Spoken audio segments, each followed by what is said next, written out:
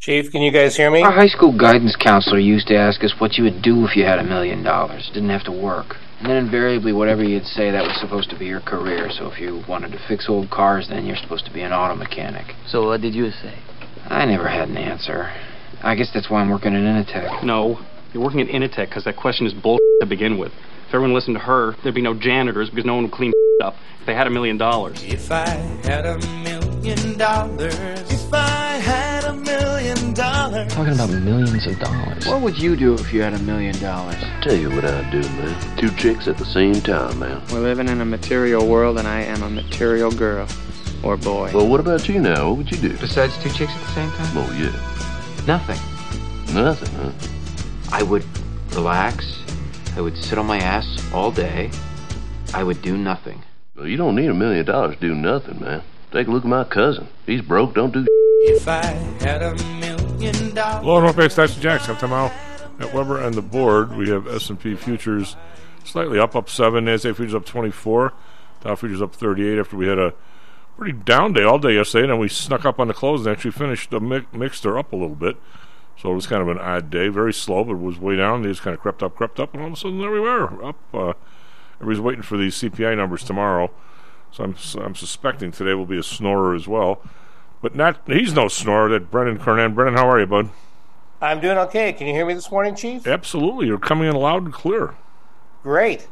This Zoom, this new invention, it's like, what can you say? It's almost as good as the old landlines were that we got rid of.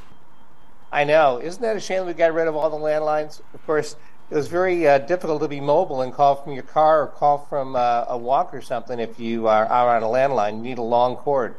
That is the truth. Not that there wasn't advances, but the idea, you guys, I was doing some expert witness stuff a few years ago, and I would call into the meeting with the landline in the office, and there'd be 5 attorneys on there all charging $1 gazillion an hour, and you couldn't hear any one of them as they all used their cell phone. Couldn't you? They at least pick up the phone in the office if they knew it was a conference call? Oh, yeah, those old conference call things were amazing when they would sit in the middle of the table. No, just and people that they don't realize that the cell phone or the walk-around phone in the house, which is even worse because it goes through whenever sound, and Matt knows this better than me, whenever sound goes through something, it loses. So if you force it through like 3 or 4 things, you're going to have a very degraded. So if you get the walk-around thing, it goes through there, then it signals over to the other one, right? Like walls and cabinets. Yeah, well, no, but it signals over to the thing, whatever you want to call it, the holster for the phone. You know the ones I'm talking about, the ones you could pick up and walk around with. And then by the time it came here, even though the machine here was machines we used to use, you had, what was the name of those lines, Minnie? Not an ISDN. Anyway, but they were a lot of money, and you had these machines that you actually were in the studio because you had a double line, and it made everything digital go over the line. It's pretty neat. Now nobody uses those anymore. But anyway, how are you? I'm doing okay. Your Sox aren't doing so bad. The Cubs aren't doing so bad. We might actually have a couple of teams this year, huh? I know. Although I don't know if the Sox are going to be able to field the team pretty soon. They keep losing players. Yeah, well, they seem to have had the injury bug pretty bad the last couple of years. They sure have. And I don't know. It needs to be seen what's going to happen with Tim Anderson after he got hurt yesterday in the game. But he stayed in for a couple of innings afterwards. And then Joe Kelly, of course, did the old adductor grind pull, running out to participate in a clearing of the bench brawl where nothing happened. Yeah, it's those still happen once in a while, and you're on. And then once in a while, somebody takes a swing and somebody doesn't even know, which you kind of wonder how that works. But anywho, I'm surprised. Matter of fact, I could have sworn, Matty, that they were dumping the man on second base for extra innings this year. Did they ended up not doing that? Correct. Yeah, they dumped it for the postseason last year, but it's back for the regular season. Why did I think it was dumped? There was talks about it. I don't think it's set in stone that they're going to keep doing this every year. It's something they're going to keep revisiting. I don't mind it in the regular season, to be honest. The Ghost Runner, I don't either. It speeds up the game. And, the pitch clock has really worked well. Game times are down by 30, 35 minutes. It's incredible. Yeah, it's the way baseball is meant to be played. Yep. And which is great. And then I don't it's nice to have the marathon game every once in a while, but I'm fine with the 10 inning or 11 inning game. I don't need the 16 or 17 inning game. Yeah, I would. Well, and then you got gotta fly. Inning game, but the 9-inning game that goes for 4 hours. Well, that's brutal. That was bad. I don't know you needed it with the pitch clock though. I mean, I guess my opinion on this, which nobody gives a. Well, a lot of people hate it. A lot of people hate the Ghost Runner. I sort of don't like it either. I don't dislike it. I don't care necessarily. I got no problem with like last night's Cubs game. It goes 10 innings and you're out of there. I don't need a 17-inning marathon game because that was a pitcher's duel. There wasn't a lot of offense. That game could have gone forever. But the first thing is every inning with the guy in second ends up being a long inning. Well, not with pitch clock. Well, I'm saying they ended up with guys' bags loaded. Yeah, that's true. I just thought maybe I really thought the pitch clock, and again, this is one goofball's opinion, there was going to be such a tremendous change. I think they should have just done that for a year. I don't know if you even needed the shift with the pitch clock change. There's other people that are saying that as well. That could be the case. Some people didn't like abolishing the shift. They wanted hitters to adjust, not have to change the rules.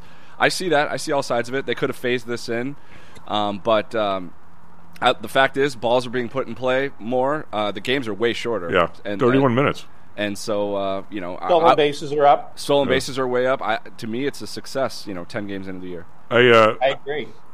So Brendan, being the attorney, and is used to cross-examining people and grilling them, just like Perry Mason. I'm going to say I watched two guys try and bunt last night in Texas.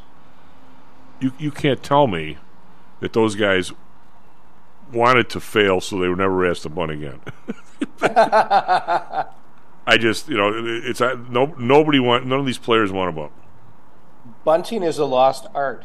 There used to be times. I remember when we were kids, we would spend 10 minutes of every practice learning how to lay down a bunt, how to square up, how to keep the bat level so you didn't pop it up.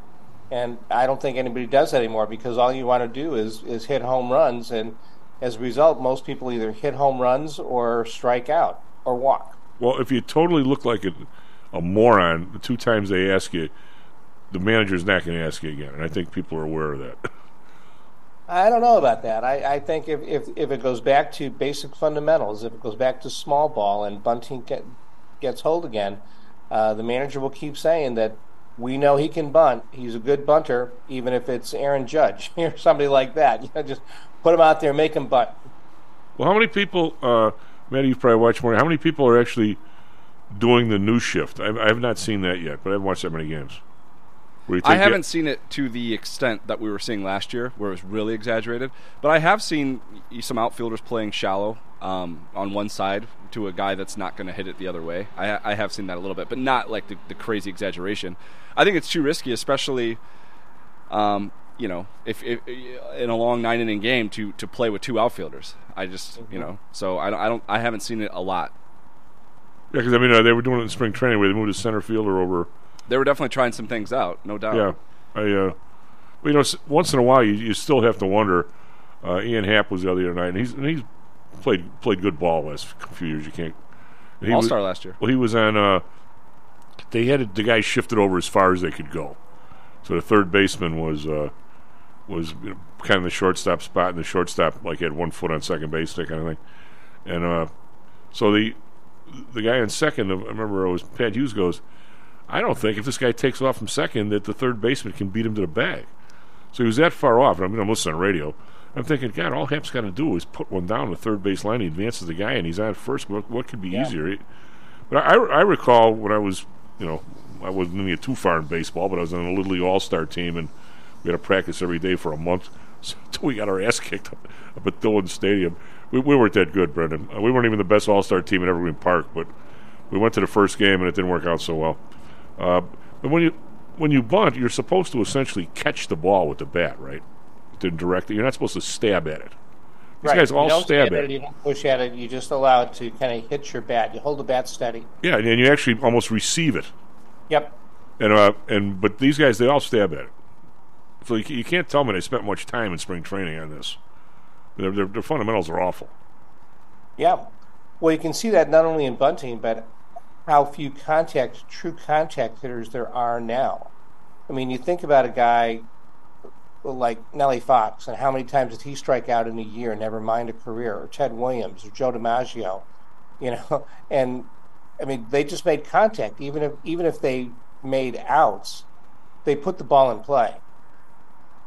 You don't see that so much anymore. I think the pitching, though, I don't know, Matty's right. The pitching, the relief pitchers, is it's a lot better. You're not facing the guy. That's true. And fresher arms. They throw harder. There's fresher arms. And it's also going to be interesting to see how pitching stats evolve, because I don't think you're never going to see a 30-game winner anymore.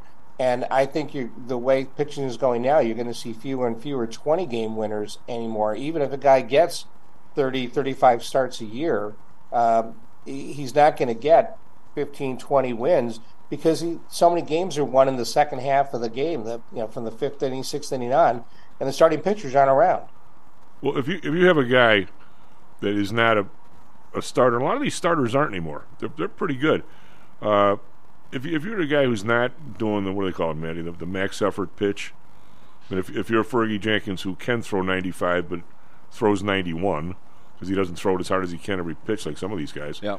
I don't know that if you're at 80 pitches in the sixth inning and you haven't give up a run, why you sit your ass down? I mean, it seems like you could throw shutouts for 6 innings 25 times and still you could be 500. You're giving it all up to the bullpen. I don't know if I'd want to do that. Yeah. By the way, Brendan mentioned the demise of the 30-game winner and then said, the 20-game winner might be going away. I think it already kind of has gone away. There's only been it has. 2 20-game winners in the last 6 seasons. 2 total guys. Well, the guys used to get 40 starts. Now if you get 30, you're rare, right? Right. Guess what the record is of the 2 20-game winners? 20-5 and 20-3. Yeah. I mean, those are unbelievable. They had to have a sensational season just to get to 20, and they got right at 20. Well, that's what they must be going all the way or most of the way because you can't be giving 3 games up to the bullpen or they're going to blow more than 5 on you. Right. 3 innings. What can you find out on your little magic ball there? What's the most number of starts anybody had last year? I'm going to say 32.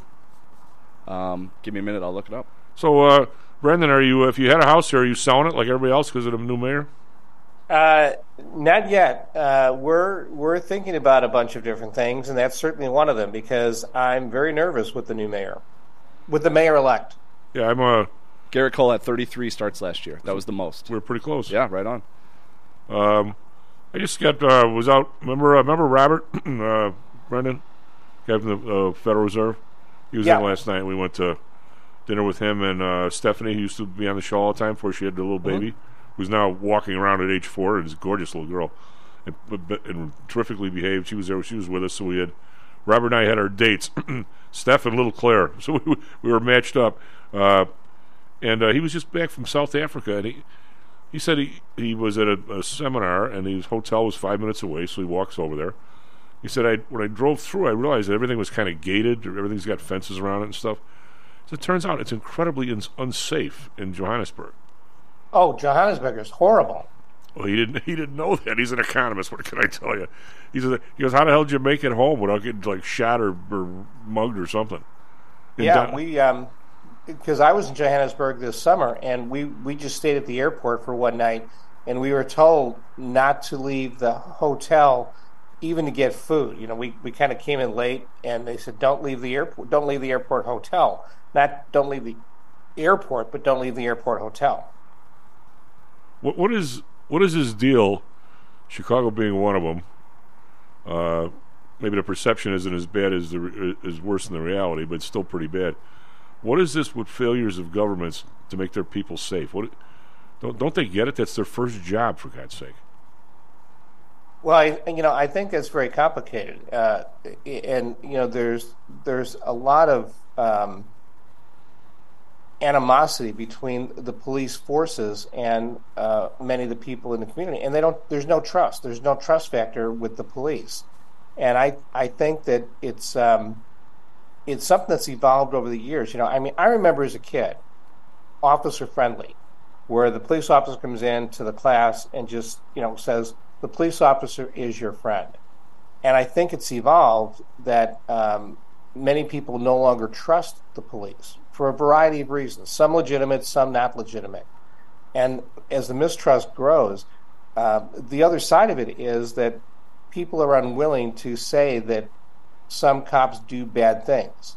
and this is commonplace with unions all over, why unions have a bad rap generally, but especially with the police in a safety role. If a cop really badly misbehaves, the other cops have to say, yeah, he was a bad cop. He needs to be punished, or he needs to be let go. He needs to be fired. And when that doesn't happen, and there's the blue coats to cover up for that, then it diminishes the trust factor of the police. And when it escalates, that makes it less safe for everybody in the community, and it demoralizes the police. I know a lot of cops who are really demoralized because of what has happened over the last few years. And I mean, just yesterday, a report came out that young cop who shot the 13-year-old kid, Toledo, is in line now to be fired. And I think that was a really, really tough situation for him. But I don't think that he should be fired for. My opinion is that he should not have been fired for that circumstance, and yet he is going to be fired. It looks like. Well, my judge buddies that I learned from on Wednesday night.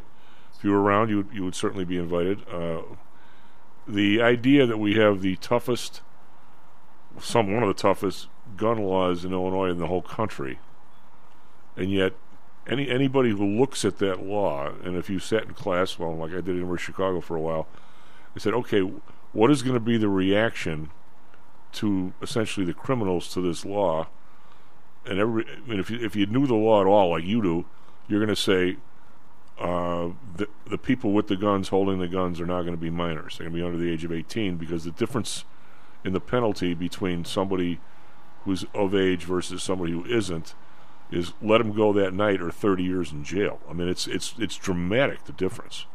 Of if you, I think what Bill told me, if you use a firearm in a robbery, it's 30 years. I mean, it's incredible. There's no plea bargain. There's no nothing. And yet, if you're a minor, you're basically let go.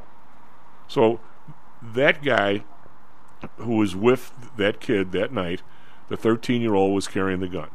Yep. And he got afraid and tried to shooting. Yeah, he got afraid and he pulled it out, and his intention was evidently to toss it, and all the cops saw was the gun coming out and shot him. Mm-hmm. And you know what? First of all, whatever, I don't know all the details, but this should be anticipated by our lawmakers. They got to close this gap somehow. Yep. And but I mean, we had a nice Easter, cooked for some people over at Odds, and a couple of our friends were, God, Brendan, you know me forever, and I'm not Mr. Mr. right wing or anything when it comes to this stuff, but to tell you the truth, I've become way more of kind of a law and order after my buddy's wife got killed on the expressway. It really affected me. Mm-hmm. And the person I was talking to, and he's a really good guy, and he does donates time with the, what do you call the guys at the airport that tell people how to get places and stuff, Travelers of AIDS or something. And he was giving me this long story about how, the blacks and the Puerto Ricans, black or brown, how many times they've been pulled over and blah blah blah when other people haven't for a taillight. And Brendan, I don't want to see anybody pull anybody over because of their color. I never want to see that. But why do you have a broken taillight? I've never had a broken taillight and just drive down a seat and dared somebody to I mean, it's some. Now, what does that mean? That if you see somebody that is of color and they go down the street at 80 miles an hour with two broken taillights, you have to let them go to somehow make up for it? I mean, I don't get the quid pro quo. If somebody actually did that 5 years ago, 2 weeks ago, 20 years ago, I think it's horrible. That should never happen. But how does that translate into, we got to let a guy go today that just shot somebody? I don't see how that. I don't get the connection there at all. Bad people need to be afraid of the police and the law. I'm sorry. That's just the way the world is. If you're a 12-year-old male, you got to be afraid your old man's liable to deck you if you get too far out of line. How do you? Hopefully he won't, and he talks. But I'm saying, how do we decide we're not human anymore? No, I agree, and I think that having people who commit crimes be afraid of going to jail is a reality. And that's where you also get into the prosecution approach of something like Kim Foxx and the no bail laws, where you allow everybody out without bail. If there has been a crime and substantial evidence about it, that probable cause, then I agree that they should be punished. And Kim Foxx, for example, is one of those folks who should be prosecuting more and not letting people go, because that does make a revolving door, and the cops are demoralized because they put the same guy in jail 3 times in a month, and every time they put him in jail, he's out the next day. And that does not bode well for the safety of the community or for the morale of the police. I totally agree with you on that. But I don't know what my buddy John Lee, who's been on the show, has lived in Singapore. He's coming back now, thank God, because I like to see him once in a while. Says the amount of freedom in Singapore 10 times more than is here in terms of your everyday life, even though the place is a totalitarian regime. I got to believe they've got really bad cops too, but nobody challenges them. Mm-hmm. The thought of opening up somebody's open car and stealing something off the front seat, you just don't do. And I don't want to be Singapore, right? I want to have people, beating people and cutting hands off, whatever else they do over there. I don't even want to know. But the fact is, he said his kids get on the L or the bus at 10:30 at night, going over to visit a buddy from school, and they never even thought about it. Mm-hmm. And somehow or another, that's worth something. There's got to be a middle ground. Yeah. Well, and public transportation is another area where crime is increasing, and that is scary. And like just taking the Green Line out to Oak Park, there are some scary parts of that. And now the only person who's on the train is the driver, the conductor. Yeah. And there's nobody. I mean, I remember the days when they used to have the people who operated the doors in like the middle car. Conductors. To be able to look up both ways, and that at least was another person who could keep an eye on things. And it's there are cars that are filthy. There are cars that reek of cigarette smoke, and others that reek of marijuana smoke, and loud noises and people yelling and screaming and fighting on the train. It's scary, and that's another one of the things that the mayor-elect has to confront, because the CTA is in dire shape as far as its financial makeup, and without a public transportation system, I think the problems are going to get worse. Well, the interesting from the economic or the accounting thing, why is it, Brendan, that you have all these trains and they all had a conductor? For those that don't know, if you ever get on an L train and you see one of the middle cars next to the door, looks like there's all these paraphernalia for like knobs and so forth, that's where the conductor used to stand, and he would look out that window and he would from the middle of the train and see if people are on the platform, whether everybody's clear into the car or not. Now the driver does that from the beginning, the end of the front end of an 8-car train, where he can't see anywhere near as well. But the weird part is, Brendan, we're going to save all this money. Okay, so you fire all these guys. Now you saved all this dough. I'm going to say the overhead for the CTA is every bit as high as it was when those people were there. It's now in the home office and bonuses and God knows what to those people. And they're all people that have nothing to do with driving the train. I don't think you say over a period of 10 years, I don't think you saved a dime. I tend to agree with that.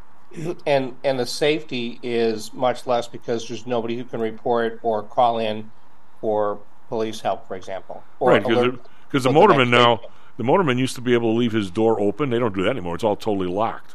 Mm-hmm. So the guy can't come out.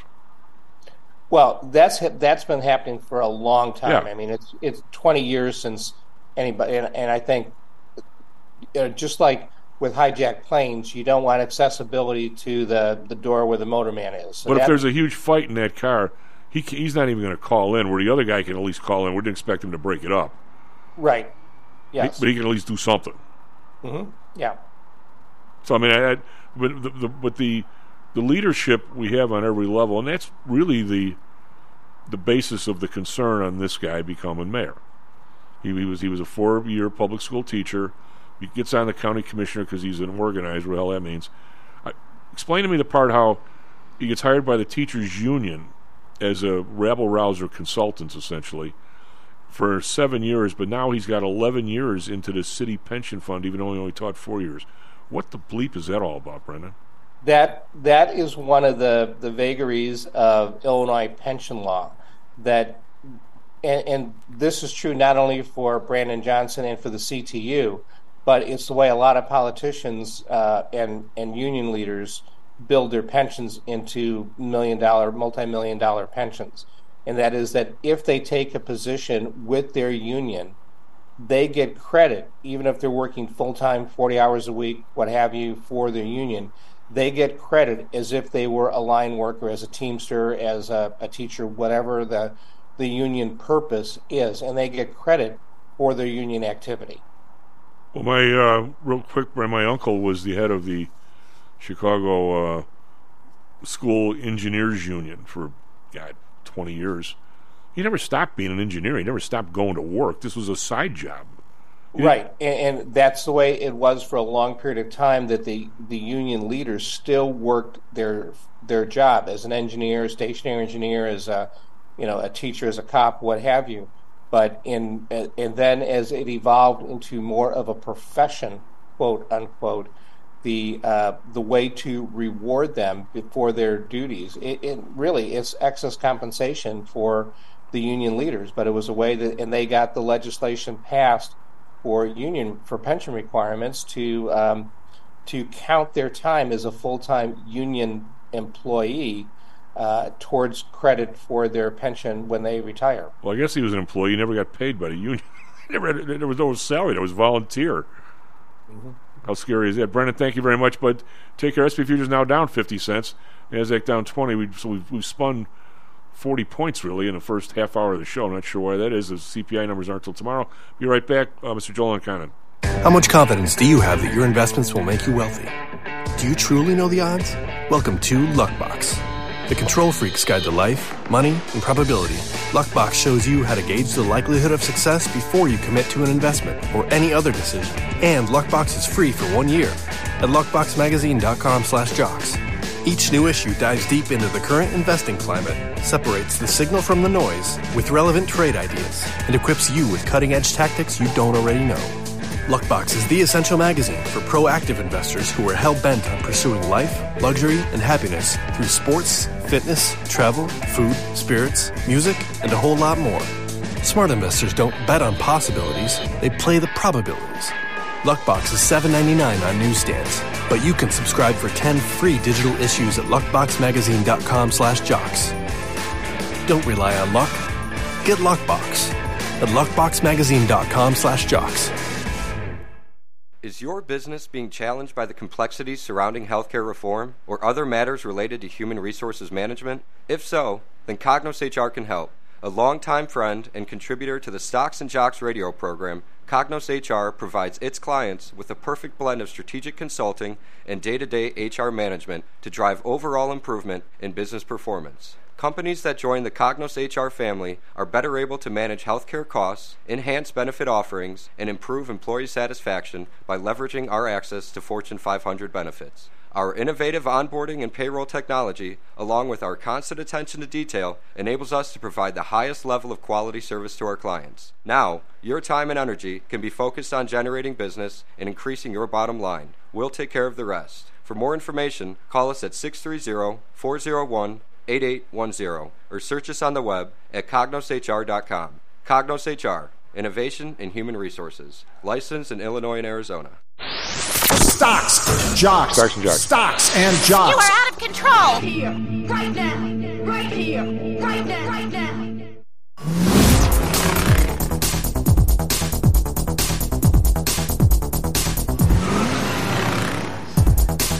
Hello, welcome back to Stocks and Jocks. I'm Tom Allen, Matt Weber on the board. SP Futures down 50 cents. NASDAQ Futures down 21, but that's somewhat of a turn. We're down pretty heavy yesterday, almost 30 points. The SPOOs came back. We were up 8 as the day wore on.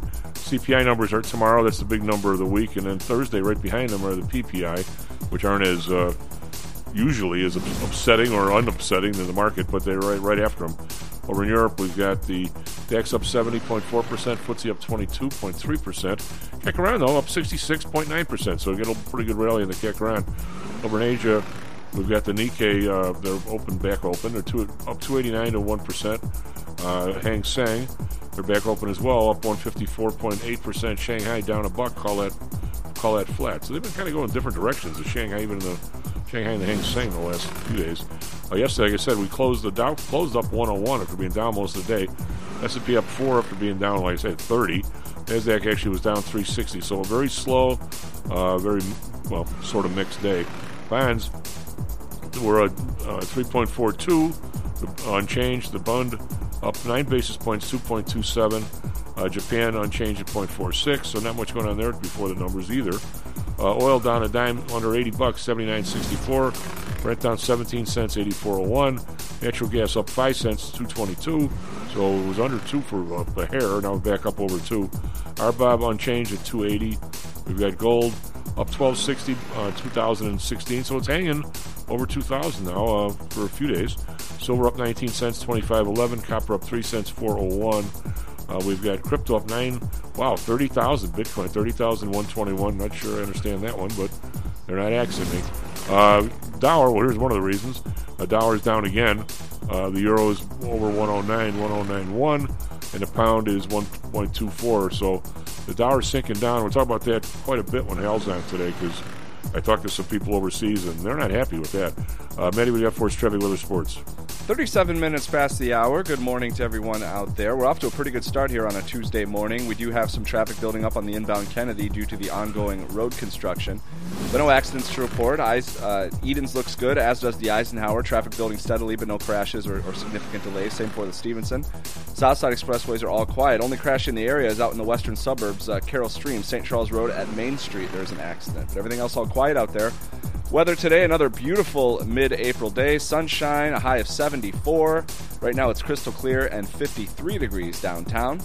For our Phoenix listeners, the heat is starting down in the Valley of the Sun, Chief. Sunny with a high of 98 today. Right now it's clear and 68. In sports, White Sox beat the Twins 4-3 up in the Twin Cities. Sox are now 5-6 on the season. Tim Anderson left the game after a knee collision. He was being evaluated and is currently listed as day-to-day. No word on whether he'll be put on the injured reserve or not. Cubs beat the Mariners 3-2 in 10 innings. Cubs are now 5-4. Diamondbacks shut out the Brewers 3-0. In hockey, Blackhawks lost to the Wild 4-2, and the Coyotes lost to the Kraken 4-1. Chief. Do we have Mr. Joel? We do. Give me 1 second here. We have him now. Joel? Joel, you're on mute. If you can unmute, we got you. The old mute trick. Good morning, Chief. Good morning, Matty. How you guys doing today? Doing all right. Plus, when are you coming into the office? I got something I need to do to you. Uh-oh. What'd I do? Nothing. I just, I'm just going to be I'm going to become a juice jacker. A juice jacker. Okay, fill me in. See, now you guys, Matty used to be young enough to know this stuff. I definitely don't know what that is. Now the FBI is warning, I would never have guessed this. The FBI is warning against using public phone charging stations. I never thought that. FBI is warning consumers about juice jacking, where bad actors use public chargers to infect phones and devices with malware. How the hell do you infect the phone through the power outlet? Well, to show you how little I know about it. The law enforcement agency says consumers should avoid using public chargers at malls and airports and stick to their own USB cables and charging plugs. Evidently, you can infect the phone through the power outlet. Wait, I would not have. Would you guys have any idea we could do that? Somebody could do that? In this day and age, Chief, I believe just about anything. Well, that's the truth. That is the truth. So, how are you? Your Tigers not so good. Oh my love! Oh, but I tell you, I can't even name. I don't even know how many players I can name on that team. They're just abysmal. They got a new general manager. They're supposed to shake things up. I mean, the Motor City Kitties have just absolutely fallen off the map. I mean, not only are they losing, they're losing big. I mean, like by multiple runs. So, I don't know, Chief. I mean, baseball fan, I guess 84 was a great time. We made all those runs and, I made it to the World Series in the early 2000s. But It's just been a long time. I wish the Ilitches would sell the team. I wrote a big article about when Mike Ilitch died, 2017, that they should do that, and they didn't. They hung on to the general manager. It's just tough. It's tough being a Tigers fan. I still got the gear, but definitely don't have any new shirts to sport with anything good on them. And I heard what the White Sox are doing. How are the Cubbies doing this year? Cubs are actually they actually have a real team. It's early, yeah. They spent some money in the off season, and they get their star right fielder back in a couple weeks. But they're 5-4. They've been entertaining. They've led in every game except one. So we'll see if they can sustain this or not. But certainly the best start that they've had in the last 3 years. One thing we're still riding Miggy's contract. I mean, that was a big contract, and they paid that several years ago. And maybe once they get rid of that, they'll be able to do something. The other thing too is like they sold the farm, right, for all these. When they broke up the team, they got absolutely nothing in return. And then they haven't done anything in the draft. So you add all those up together, and you have an abysmal team. Well, the Cubs right now, if you like watching, especially now with the pitch clock and people are putting the ball in play more, I'll say this for the Cubs, and I don't like to give them any kind of. I'm not big on the owner, but I don't think in my lifetime I've seen a Cub team with better defense up the middle. They could have 3 Gold Glovers in the middle. I mean, they've really revamped that. Yeah, but they are. I don't know. I hope the kid in center field can come back and hit because he sure as hell can play center field. Bellinger, is that his name? Yeah, I'll have to tune in. And the shortstop is spectacular. WGN, we get that. I've been a Nico Horner fan since day one when they brought him up from. And you put him at he was good at shortstop. You put him at second, and you're so much better. And the catcher's pretty good too. Yeah, I mean they got a couple veteran guys that are just guys, but they're good defensively. But they're defensive guys. I went last night to dinner with Stephanie. We used to be on the show until she became a mom. We went to Mart Anthony's, a great place, but it's one of the spots, Joel, that always they and Tefano's over here have been one of the hotbeds of people going to dinner before the Hawk games forever, right? And I don't. Is there a difference? There's an incredible difference in Hawk and Bull fans here in Chicago, and that I'm going to say, I won't say all, but it's always been tradition where the Hawk fans go out to dinner at the restaurants before the game and hustle over. So all the restaurants, get them out of there fast, and the Bulls crowd never does that. They could just go to the game. I mean, I don't know what the difference is in demographics, but there's quite a bit of difference. I'm going to say last night they had one table for the Hawks. The Hawks got to be the worst team in all professional sports. They're horrific. They're horrific, and they had one table. The team with guy and his wife and the 3 kids with the all the different Hawk jerseys on and stuff. That was it. The place we walk in, they go, "Are you going to the game?" No, we're not. How would you like to be stuck with those season tickets? Oh man, it's well, Bill you Murphy paid top dollar, a few years ago when they had their big run, and now you're dealing with this. Well, Bill Murphy's son-in-laws are huge hockey fans. They both have either 4 or 8 seats, really good ones because they got some scratch, and they have a mental game this year. They just give them away to people at their business. Yeah. They have a mental game and they have no interest. They still go crazy during the national anthem there? To the people that are there do, yeah, but it's, actually, they still are enough of the ticket is enough of a nice ticket where if you give them to people and their kids, especially as now kids are really into hockey, a lot of kids are, the suburban kids are anyway, you can still, I think you can still give the Hawk tickets away. I don't know, last year you probably couldn't give the Cub tickets away. But I think the Hawk tickets, it's still a night out. Anyway, so Joe, we're waiting for the numbers tomorrow and Thursday. What are you seeing here? I mean, just a little bit of a trading range. I think that the rally is holding in there so far. The S&P's just developed some real good support at 4,100, which over the last 3 sessions we got through the jobs number.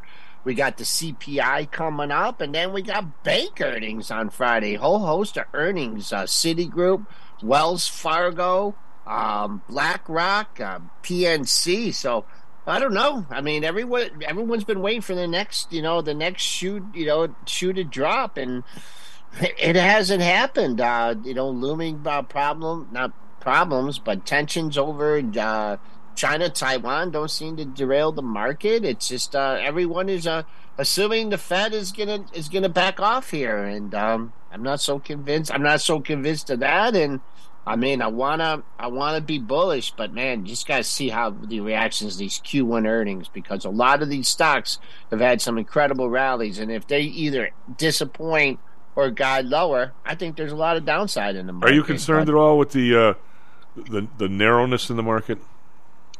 That, we can complain about that all we want, and tech seems to win no matter what, Chief. I mean, it's a safety trade, because if rates are higher because they don't have any debt and they produce cash, and then if the Fed cuts, then that's good too for those stocks. So it seems to be this mega cap tech is just win-win. It's pulled off. It's had some nice runs. Microsoft, Apple, even Google's stuck its head above the $100 line. I might need one of you, Joe. Well, thank you very much, buddy. And okay. I definitely agree on that. But they were also the ones that were down huge last year. So yep. Okay. Take care of yourself, bud. I'll let you guys go, and go blue. Were those dulcet tones, Kenny Pulcari? Kenny, how are you, bud? I apologize. I didn't realize I was live when I said that. I apologize. Well, that's all right. It's a you didn't say anything bad. Like people used to do the bloopers. No, but I'm out here on the streets of New York City, right down across from the New York Stock Exchange. Good for you. I'm actually taking. I have an event there this morning. I'm taking. Actually, the St. Lawrence University hockey team to the New York Stock Exchange this morning. Wow, that should be fun. All about the capital markets. Yeah, it was great. I was with them last night, had dinner, and then today they're going to have this experience at the New York Stock Exchange. Well, I'll tell you what. If I next time I get out, if anybody goes with me, I'm going to have to find a way to get. Even today, it's still quite a spot. I mean, it is quite a spot, and we've talked about this before. You can't go in. You just can't walk in off the streets anymore.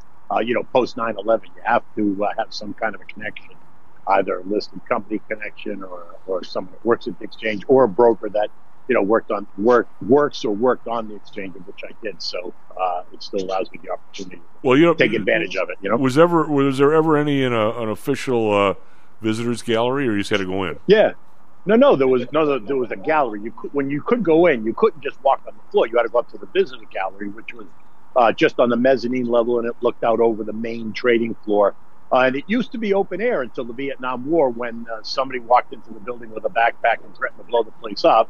So then they put up all this big bulletproof glass all around it, and they you could still go up there, but it was all behind bulletproof glass. But they took that all down after 9/11. They don't let anybody in the building now. Which is really, it's just at one point, the Chicago Board of Trade Visitors Gallery was the second biggest tourist attraction in Chicago after Buckingham Fountain.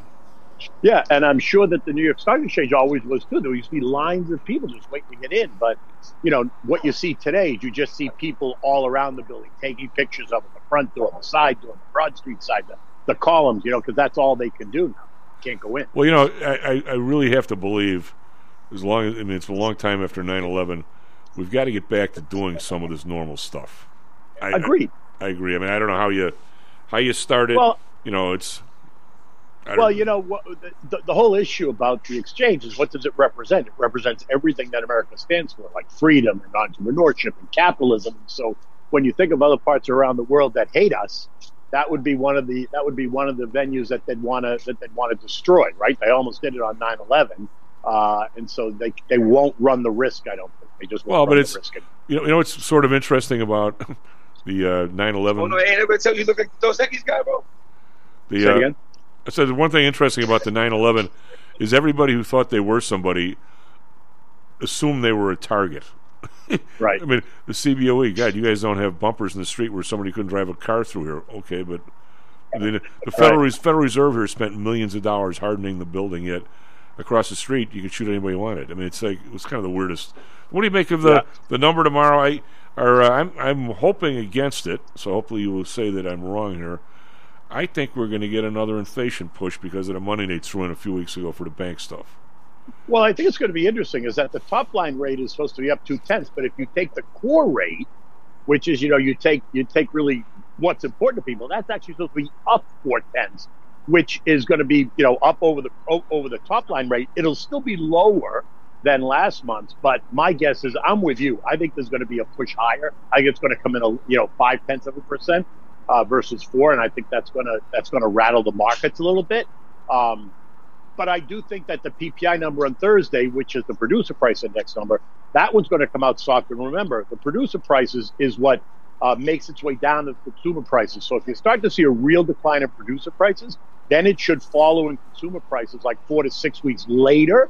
So, we may see the May or the June CPI number is where it might start to come down. Although oil spiked higher after the Saudis decided they were cutting production. And so that's going to add to the CPI inflationary pressure. So it's going to be very interesting over the next couple of months to see what happens. And I think that's going to keep the Fed in a defensive position, right? Anyone who thinks that we're getting rate cuts in the fall, 3 rate cuts, not even 1, but 3 rate cuts, I think they're barking up the wrong tree completely. I don't see how that could happen at all.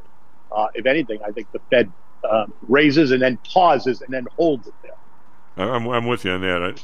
But I also think that the Fed is, I don't know what their story is. They threw $400 billion in 2 weeks a month ago, and it's to save a bank that should have been should never have been allowed to be where they were in the first place.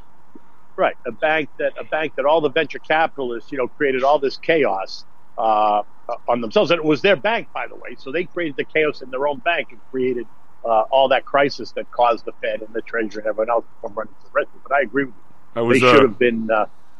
In retrospect, they should have been allowed to fail. I was actually regaling a couple of people last night, and I shouldn't have because I think they have ties to the Fed.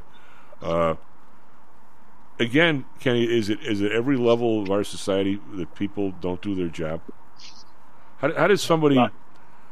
We're talking about a bank without going into this hugely, which Kenny and I probably should do maybe next week. What is it? What is the scuttlebutt?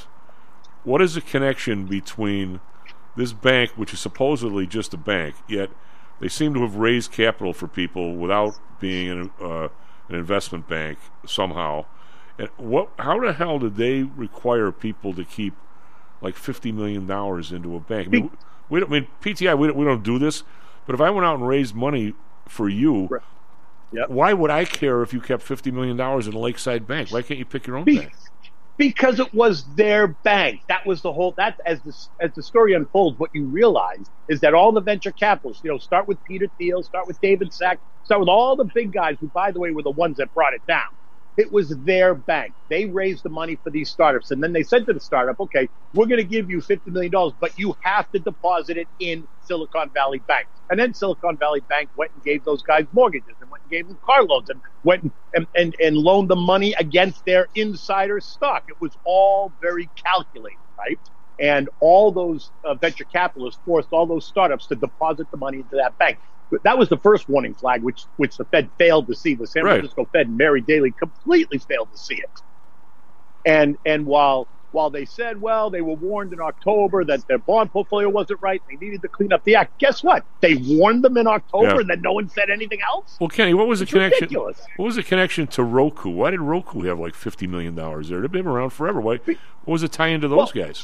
Well, I think the tie-in was just a relationship, because once you establish a relationship at the bank, and then the bank, you owe money to the bank loans you money to buy a $20 million mansion, the bank loans you money against your stock, and so therefore they then embedded all these people into that bank, and so it was very, very incestuous. And you're right. Why were they all forced to go to that bank? Well, they all played a key role in that bank, is what you'll find out, which is also very interesting, because I wonder, and this has yet to come out, is who benefited by the collapse in that bank when Peter Thiel and David Sachs and all of them started raising the flag and causing all kinds of concern? Who benefited from the collapse in that stock? And I think that's still yet to be determined, right? I think they're going to look at that and who was betting against it. Did anyone have the benefit? This is going to be somewhat harsh, Kenny, but I mean you're not as conspiratorial as me, but why would you expect the San Francisco Fed to now all of a sudden do the right investigation when they're the ones that screwed up from the start? Well, I think that investigation is going to come from the SEC. That part of the investigation, when you talk about who is positioned in the stock, that's an SEC issue, not a San Francisco Fed issue, right? So that's going to be a whole different. That's going to be regulatory and and the SEC. That's who's going to investigate that. The San Francisco Fed failed at just regulation of the bank in general and allowing them to have that the bond portfolio that didn't match their clientele, right? They had a clientele that was very money friendly, right? They always needed their cash, and times got tough over the last year. The tech industry was going through a tough time. These guys were taking money out, not putting money in. And so this long bond portfolio they have did not match the clientele, which is what caused them the breakdown, right? But even if a regular bank probably has, I'll say 10% liquidity at most, maybe 15. But even if those guys had 20 or 25, it wasn't enough for 25% in an hour and a half. I mean, it still was. Yeah, no, I hear you, and I think that's gonna be part of what continues to come out, right? In terms of why this even happened, how it happened, who failed. Mary Daly, notice you haven't heard one word from Mary Daly since this whole thing happened, because she's the head of the San Francisco Fed. She was the head. She was the one that was responsible for regulating that bank, and suddenly she goes dark. You don't hear a word from Mary. Well, did the lady who was the risk manager at the bank, did she work for Daly in the San Francisco Fed? She must have. Yeah, but don't forget, they didn't have a risk officer for 8 or 9 months. That person quit. The person they had was in London. I thought the blonde lady was the one that now has been scrubbed from the site. Well, yes, but she was scrubbed from the site because she actually left that job. They were without a chief financial officer for 7 or 8 months. That person had left. Well, I'm talking unless we're talking about a different person. I'm talking about the lady who got the humanities degree from Stanford that was a risk officer. She wasn't a CFO. She was something else. She might have been the CFO, but then there was a CRO, right? The chief risk officer. Yeah, that's what I'm talking about. The lady with the humanities degree.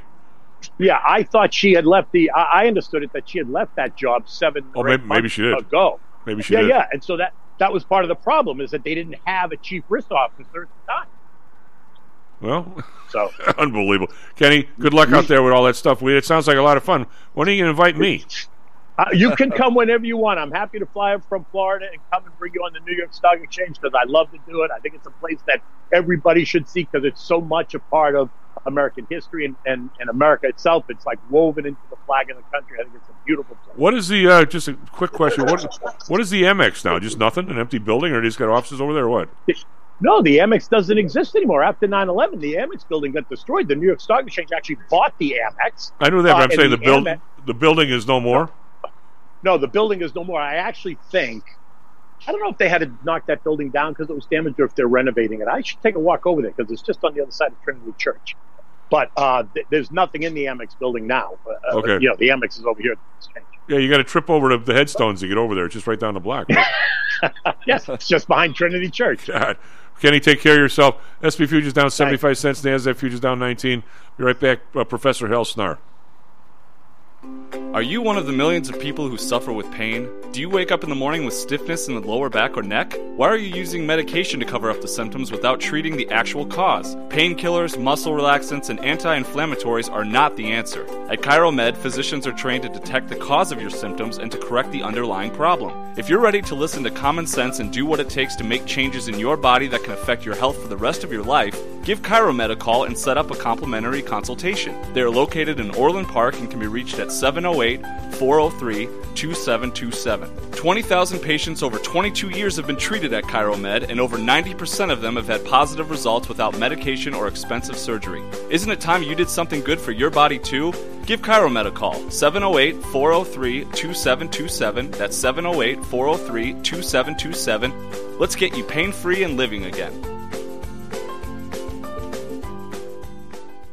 Hi, I'm Audrey Johnson, an owner of HomeSource Realty and a frequent contributor to Stocks and Jocks. If you're nervous about the stock market and considering diversification, or are looking for a rate of return way better than your banks, consider adding rental properties to your portfolio. Whether it's a condo, single family, or multi-unit building, I can help you select a property that meets your financial needs. Call or text me at 708-349-3456. That's 708-349-3456, or visit my website at myhomesourcerealty.com. That's myhomesourcerealty.com. Hello, this is Tom Howell, the Chief. Confused about investing these days? I suspect you are not alone. Investing was never easy, although at times it may have seemed so. I think one reason behind the current concern, although maybe not explained as such, is how the fluctuation in the American dollar and the associated politics is affecting your investments and your wealth. It may not be enough to make some money in your investments. You may need now to make enough to exceed the amount that your leadership is depreciating the value of the dollars you've worked your whole life to accumulate. That same leadership has seen fit to maneuver risk-free interest rates to near zero. Providing positive risk-averse returns in a zero-interest and declining real wealth environment is by far the toughest assignment I've ever had in my years as a money manager. I'm sure that a lot of you have heard that one way to possibly deal with this problem is to invest in so-called hard currencies like silver and gold. The idea being that they will retain their relative value in the face of devaluation of paper currencies like the dollar. To be honest, I have never been a gold bug. I've always had faith that having enough dollars and a good investment strategy was good enough. Now I'm not so sure. But I do know that if I did invest in gold or silver, I'd want to do it in the same manner as we do with PTI for investments in the market, with defined risk. If you feel the need to invest in gold or silver, we can do it using the same strategies that we use for our protected index program. No matter what you invest in, we feel that you need to know and control your risk. Find us at PTIsecurities.com. That's PTIsecurities.com. Interested in promoting your business to a high-end audience comprised of entrepreneurs, traders, executives, and the everyday business person? Consider advertising on Stocks and Jocks. With a devout listenership covering the Chicago market, along with a vast online presence, advertising on Stocks and Jocks may be just what it takes to put your business over the top. For more information, contact me, Matt Weber, at matt@stocksandjocks.net. That's matt@stocksandjocks.net. Hear ye, hear ye! The Homer Broadcasting System is on the air! Stocks, jocks, Stocks and Jocks. Stocks and jocks. You are out of control! Here, right now, right here, right now, right now.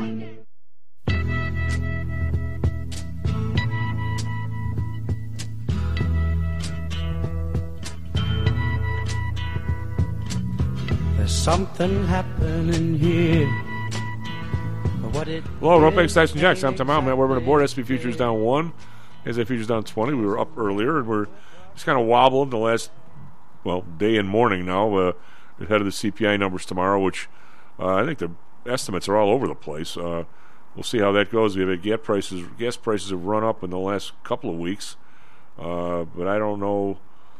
I think Maddie and Hal, I think a lot of these numbers are picked up the third week of the month, which would have been before they ran up. So I don't know what. I know they're up from 364 to 399 in 1 week out in Orland when I got them. So I don't think that last week would be in these numbers, would it, Hal? Hey, Hal, how are you? Good morning. How you doing? All right, we're going through numbers here. Since you are the professor, you're the expert on all this stuff, even though you may not know it yet. You are. You're like the professor in Gilligan's Island, you know. Did he have his pick of Ginger and Marianne, or he just stayed away from both, not wanting to cause trouble? I think I would have preferred Marianne. I like her banana cream pies. Oh, me too. She was or coconut cream pies too. That entire show was filmed in a soundstage. I toured the soundstage at Universal Studios years ago. It was interesting. Yeah, the funny thing is, when I was a kid, I watched the reunion movie on TV, and I thought at the time, boy, that show is really old because this reunion movie is about 10 years after the show ended. Yeah. But the numbers that come in tomorrow. Is there anything special about the way it seems like in the middle of the month we had the bank issue and the Fed, pour all that money in, and you saw, some stuff I think start to percolate back up again. But is there any timing? I know Carl's always talking about the labor phone calls usually go out the third week of the month. Isn't that what he says, man? He's the third week, and so it's kind of week specific now. Is the CPI like that too, you think, or no? Well, they have to survey 30 metro areas, and they go to different outlets. So I think it's probably I had a student that applied for an internship with the BLS, and I think they just kind of gather data in probably a 2-3 week period, and then kind of cobble it together. Okay. And then they adjust. They adjust the quantities. They used to adjust them on a longer interval, but I think they do probably a 2-year interval on the quantities. So they're trying to minimize the substitution bias. I mean, if prices go up, if prices generally rise, people will switch from like Macy's to Walmart, for example, right? And then if beef prices go up, people immediately may switch to chicken. So I think what they're trying to do is they're trying to shorten those time intervals to capture some of that, to account for some of that substitution bias. So it's a pretty complicated calculation. Well, and then when you throw in the housing, when you throw in the housing component, it becomes quite subjective. I'm just glad we finally got our house rented in Salt Lake, man. It's been tough. Wow. I put $20,000 into renovations. My brother Rob installed a luxury vinyl plank on all 3 levels, on the stairs, everything. And I spent about $20,000 putting that in. And I finally got that place rented, so we did a little celebrating this week, and we went to Boston for 2 days. So is the person that you rented to, are they going to like pay the rent and stuff? Oh, I think so. I think they're an educated couple from the Middle East, I think, and they have a family of 4, and I think they're professionals. So I think I have a pretty good property manager. I'm paying I have the home warranty from American Home Shield, and so if anything goes wrong with the apartment, like an appliance goes out or the HVAC turns off for whatever reason, I got this home warranty, which is not too bad. So I think the tenant's going to be very happy with the level of service they're going to get, and hopefully they'll make their payments on time. The operative word there being hopefully. Well, the apartment showed beautifully. We picked this really incredibly looking, like reclaimed look, luxury vinyl plank. It looks just awesome. And then the dark blue gray walls that my brother Rod painted as feature walls look really awesome against it. So it just showed really well. Cool. And it looks like a brand new unit. All the damage the kids did to it is gone. God. The triplets. Well, if you're in town and you had a few hours to hang some night, I'm not that we hang that long. A couple of my buddies are in, and all their pals are all in this distressed mortgage kind of business where they get all these mortgages and they manage the place or the mortgages for people, and they have to be aware of every state has different rules. Oh yeah. And New York is by far the worst for. Yeah, it is. It's you know, bad. And he says some of the lines are great. They have one guy or one house. They finally got the okay to foreclose on it. Guess how long? You and Maddie. Probably maybe 5 months. I don't know. Maddie? A year. 12 years. Jeez. Wow. Holy shnikes. 6 people on the deed. Okay. And they never paid they never even sent in the first check. How is that possible? Because one person declares bankruptcy. So you got 2 years while it's in bankruptcy. And as soon as you that guy comes out of bankruptcy, the next person declares bankruptcy. There's 6 people. Wow. 12 years. And then so this was the rental property? No, this is a place they bought. Really? 6 people? Yeah. 6 people on the deed. Wow. On a mortgage. And all 6 sequentially filed bankruptcy. So it was 12 years before they could. I can't imagine what the place looks like after 12 years of no maintenance. I mean, well, were they living in it? Yeah. Oh wow. Yeah, I don't even know how people think about that kind of thing. You know what? Wouldn't even. People are. You know, the crazy part is if you and I buy all these mortgages, like distressed or otherwise, if somebody stops paying, we have to keep paying the taxes because the tax lien gets ahead of the bank lien, so that. They can get thrown out of there for taxes, and you're just bleep out of luck if you're the bank, and somebody can buy them for taxes. The county gets ahead of the bank. Wow. So you have to pay the taxes so the county doesn't get ahead of you. It's your it's the best line was with COVID. Somebody calls my buddy and he goes, "Hey, I hear I get another 6 months because of Biden came out with the 6 months. You can't kick somebody out for 6 months on mortgages or whatever. Or was it 4 months? Whatever it was. This was like 2 years ago. The guy goes, I get another 6 months. He says to him, "What do you care? You haven't sent a check in 4 years." People work. They work this stuff. I can't even imagine doing that. But I can't imagine because think about the damage you do to the person you're renting from. Think about. I mean, it just I mean, these are all mortgages. These are Yeah. banks. These aren't rentals. These are mortgages. I know, but think about the damage you're doing to that banker or the bank. I mean, they're evil, right? Well, banks are all evil. but- they all got money. Yeah. It's all a game. What do you care? It's Well, I had an issue with the HOA Monday. I told my property manager, make sure you contact the HOA and let them know that we had a tenant in there.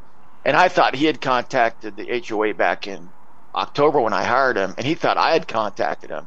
We get an email from the HOA saying this lease isn't approved, and there's a wait list. And there's a cap on number of leases that can be made in the complex because it's a townhouse.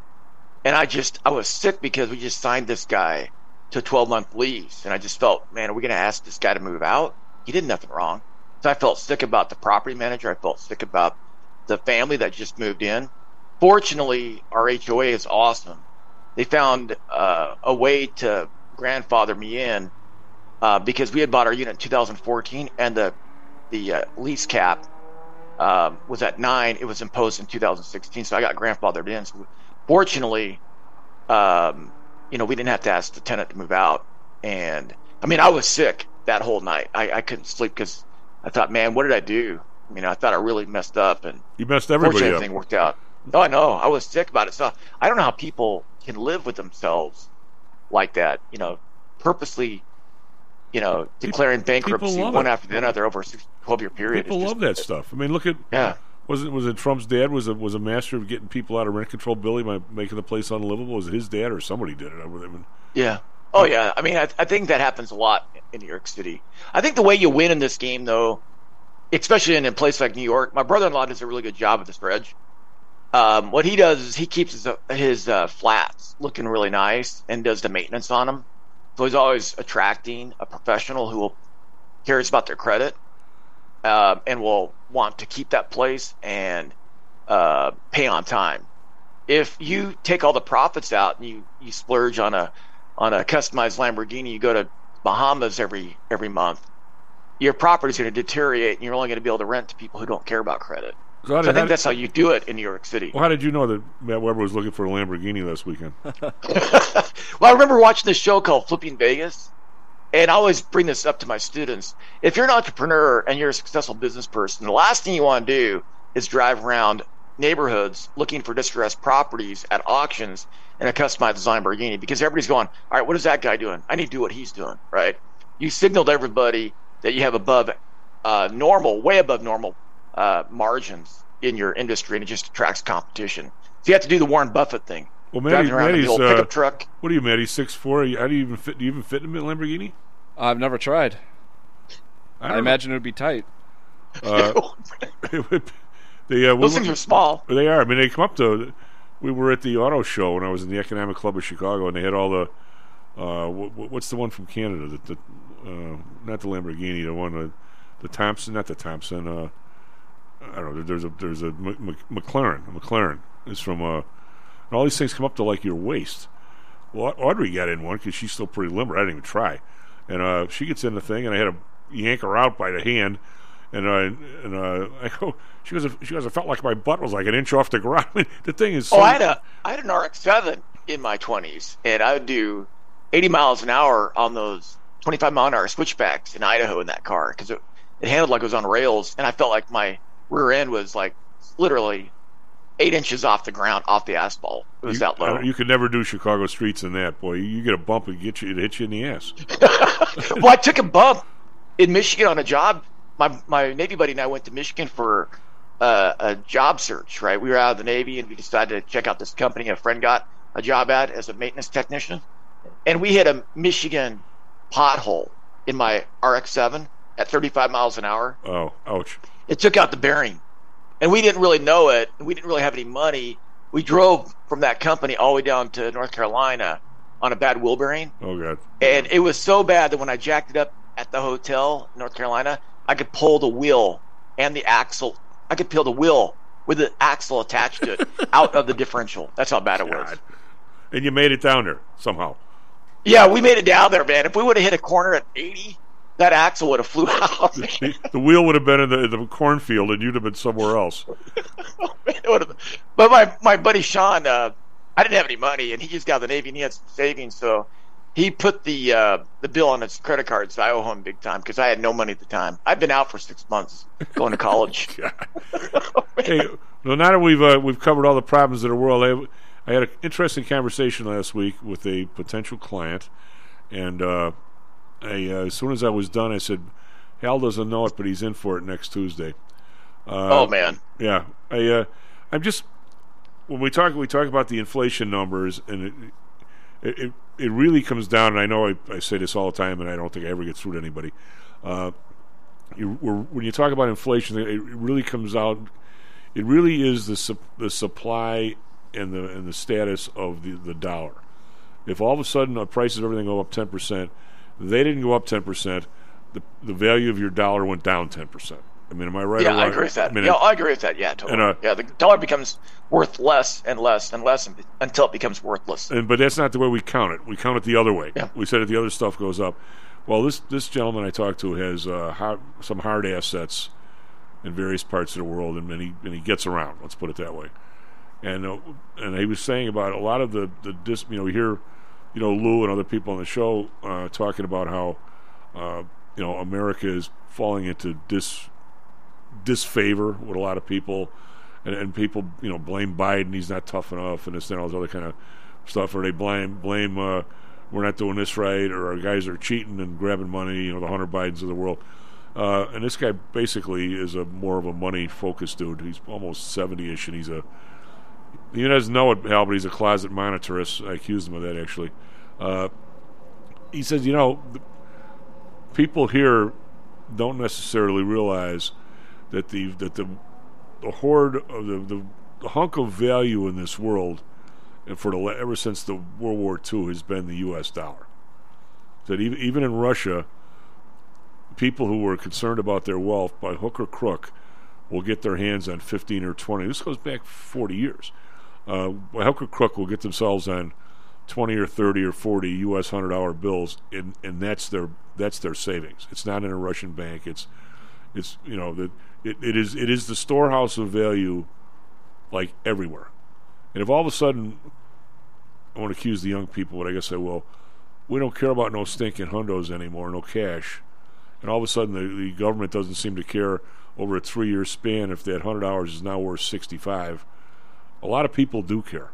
And this guy's point is, a lot of what the disrespect for America right now is how they think we are intentionally screwing them out of their wealth, which is in U.S. dollars. And it was an interesting conversation. I wish you'd have been with me, but I pretty much gave you the Cliff Notes version. Now, what if that was what I were to say, this is what your class was going to be about, what would you say for the next 40 minutes? Well, I'd probably agree with him, because Ludwig Mises said that there's a competition amongst currencies. And I think at the time he was talking about like gold and iron coin from China. There's a money will emerge, and one by one, in a market system, one by one, the best currency will become the currency that everybody wants. It'll become the dollar. It'll become the currency of an economy, right? So there's a competition. And I think what we have in world currencies is, no matter what these central planners want to do, there's the market system underlying it. And I always say, I think the dollar is the least worst government currency. And if it's the least worst government currency, then it's probably going to win that tournament of currencies. And I just posted something earlier today that, the Fed can do a lot of damage to it, but I think what's happened is other central banks are doing more damage to their currency. So ours is like the less worse, the lesser of two evils, right? Well, I would agree with that. I would agree with that for sure. But I also would agree that if I'm the Chinese or somebody, not that I'm a big fan of the Chinese, but if I'm those people, I'm looking for an alternative. I mean, I'm not surprised, really, that even though the thing to my mind is worthless, a Bitcoin sort of thing, if it actually was, if you could find one backed by something, might not carry the day. I mean, I'm really surprised. Hal, just moving you over into sociology a little bit. I mean, I have a lot of clients that are I have clients that have parents and they're up there, and a lot of those people, I mean, weren't in the markets at all the last 3 or 4 years, and actually were in a bank or a money market or something, because the people are 85, 90 years old. They just want. Why hasn't the bulb gone off in their head? Not that they're dumb, they're sure not. Why don't they realize that they've just been fleeced for 35% of their wealth? I think it goes back to this concept of, well, my life isn't too bad. It's not going to get much worse, and my family's happy. I'm doing okay. I think we haven't reached that threshold where people demand change. But they get carjacked every month for the rest of their life, and it's not as much money out of their hide as the government just took. Oh, I know, yeah. But here's I think this is what that guy's getting at. If we're running budget surplus, or if countries we're trading with have trade surpluses with the U.S., can they really de-dollarize without punishing their people? I don't know if they can. I mean, China's got, a $300 billion trade surplus with the U.S. They have all these extra dollars. What are they going to do with those dollars? Well, I they got to hold them. They got to use them to buy something with, right? What are they going to buy? What are they going to buy with those things? Well, the COVID thing was sort of different in that every single company that has any kind of currency worth a squat did the exact same thing. So it was a coordinated devaluation of essentially all world currencies. Yeah. And that's why this last episode with this bank, where the Fed reversed course on the balance sheet going down, they reversed course on 2/3 of a year's work in 2 weeks to save that. Well, I won't say to save the bank. I know, yeah. But so the rest of the world's thinking, wait a minute, that wasn't coordinated. That was like just those guys. And that's why I think you're hearing more bitching and moaning over the last 6 weeks than you did over the last 3 years. Well, I think it goes back to the why cartels. You can think of these central banks as a cartel. They're working together. They're devaluing their currencies, and they're trying to do it in a way where they can print enough money to cover their budget deficits, but at the same time not have inflation get out of hand in one of the countries relative to the other country. So it's kind of a game theory model that's being played out in front of us. And maybe the Fed just cheated on its cartelling agreement and prevented those bank runs by printing a bunch of money, right? Well, so reverse course. But if you're the treasurer of Webby Inc., and all of a sudden you've got $100 million someplace in dollars, and maybe you thought you should move it into pounds or euros, and all of a sudden it's 4 weeks later and you're essentially down $100 million, $30 million bucks. No, it would be now you'd be $3 million bucks because you didn't move it fast enough. You're not happy. That's a lot. No, you're not. That's a lot of dough. And well, I think that's why Macron was over in China. I don't think he's very happy with the Fed, right? Yeah, the Fed is in a really horrible position, man. It's in a really horrible position because we have, break-even inflation, the tip spread, the 5-year tip spread, is kind of stabilizing at 2.5%. And I think the reason why that is because all this money has been printed, it's still sloshing around. Bank loans are still really, really quite high. So bank loans are really quite high and rising still.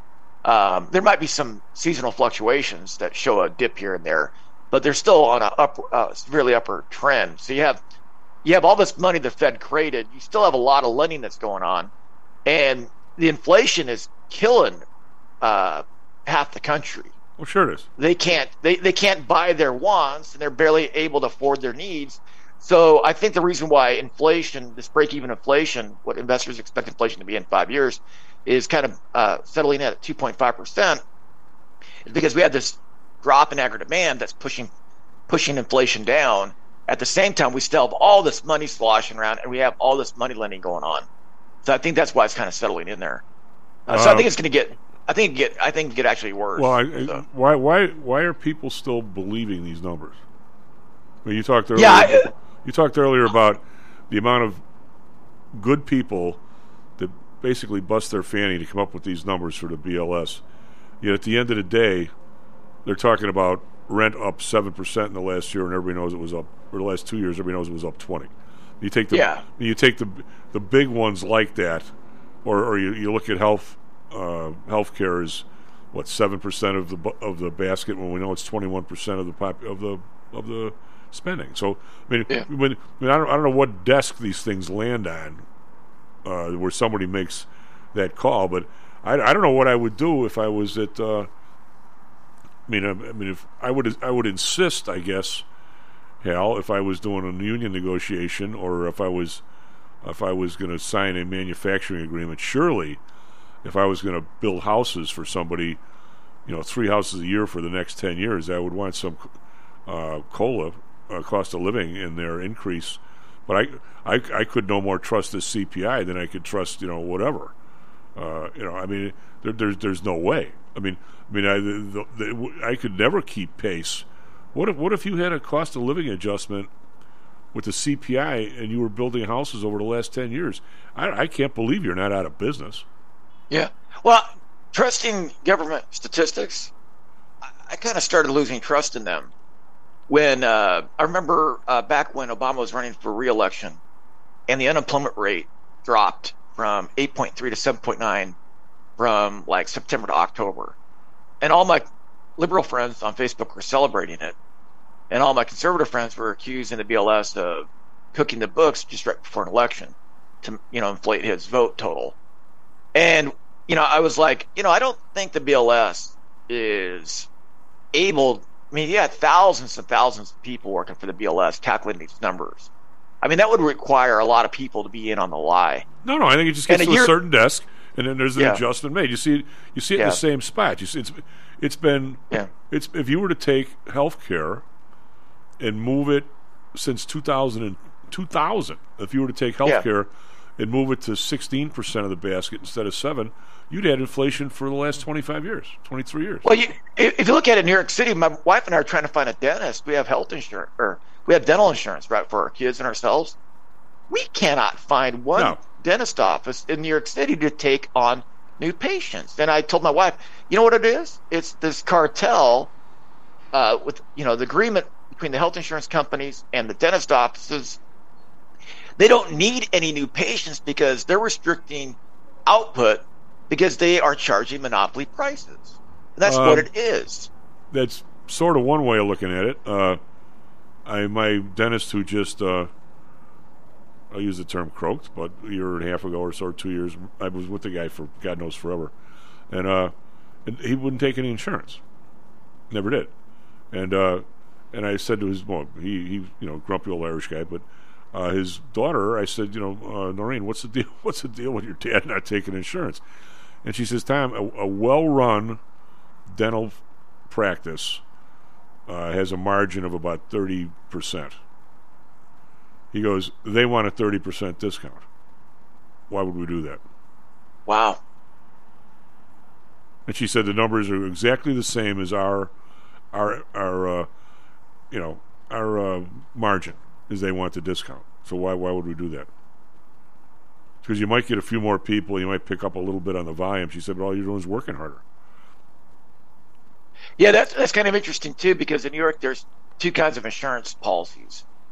And there's an insurance policy that we have very little, we don't pay very much in terms of a fee. I think we pay $20 a visit, and it pretty much covers everything. Yeah. And then there's the other one where the co-pays are a lot higher. And it seems like we picked the wrong one, because in dentist office here in New York City, they want the one where the co-pays are a lot higher. So or they want the one where you paid a full bore and the company reimburses you some percentage of it. That way they're out of the loop. Yeah. Because they just want. Yeah. As you know, if you want to go into any kind of a doctor's office now, well, actually, my new doctor it's not that way, but there has to be 2 or 3 people in there that all they do is play with the insurance companies. Yeah. So the overhead is dramatic, and you have to imagine that if you just walked in, and how much was the visit, and you peeled off a 50 and handed it to the guy, he'd be just as happy. Probably, yeah, because I remember getting a GI, getting an appointment to see a GI doctor. I didn't actually see the doctor, but the copay was $80. Yeah. And I was thinking to myself, yeah, they're probably getting $400, $500 from the insurance company, and my copay's $80. My maximum willingness to pay to see that particular doctor was probably around $80. Yeah, So they got an extra Everybody be a lot transaction. happier, and he could probably fire 2 people if he just gave the guy $250. SP futures up a quarter, NASDAQ futures down. I mean, sometimes you got to look at stuff like that, right? I mean, Yeah, I think so, yeah. SP futures down 17. Be right back. Stocks and Jacks. How much confidence do you have that your investments will make you wealthy? Do you truly know the odds? Welcome to Luckbox, the control freak's guide to life, money, and probability. Luckbox shows you how to factor in the likelihood of success before you commit to an investment or any other life decision. Your brain is smarter than your gut, and that's why you owe it to yourself to read Luckbox. We've made it easy because Luckbox is free for 1 year at luckboxmagazine.com/jocks. Each new issue dives deep into the current investing climate, separates the signal from the noise with timely, actionable trading ideas, and equips you with savvy investing tactics you don't already know, all while exploring how to live your best life through music, spirits, food, sports, travel, fitness, and a whole lot more. Luckbox is the essential magazine for proactive investors who are hell-bent on controlling their financial futures. It's for overachievers and alpha types who don't buy into Wall Street's investment gurus. It's for mavericks who believe in life, luxury, and the pursuit of happiness. It's for you. Smart investors don't bet on possibilities, they play the probabilities. Luckbox is $7.99 on newsstands, but you can subscribe for 10 free digital issues at luckboxmagazine.com/jocks. Don't rely on luck. Get Luckbox at luckboxmagazine.com/jocks. Hello, this is Tom Howell, the Chief. We've talked a lot on the show about risk and suitability, about how your portfolio should match your age, income, and risk appetite. It's been hard for investors to maintain that suitability in the last several years due to a Fed strategy that has driven interest rates to virtually zero. You may have even heard that the Fed was trying to drive conservative investors to a riskier portfolio on purpose, for whatever reason. I'm sure you are aware of investors that took some increased risk, such as longer-term fixed-income securities, and are now unhappy with that choice. At PTI, we've always stressed total portfolio risk awareness and tried to minimize chasing returns in a tough environment. Well, now it looks like maybe interest rates are moving more towards historical levels. Everyone needs to be aware of what that continued movement might do to your portfolio, both good and bad. We also have a stock market that seems to have stalled, at least for the short term. I think it's time for everyone to take a serious look at their goals, their risks, and their portfolios. Do they match? If not, we can help. We have a Signature Protected Index program. We have ways to hedge against interest risk. We can make that portfolio right for you again. Go to PTIsecurities.com or call us right now. The market can change very rapidly. That's PTIsecurities.com. Stocks, jocks, Stocks and jocks. Stocks and jocks. You are out of control. Here, right now, right here, right now, right now.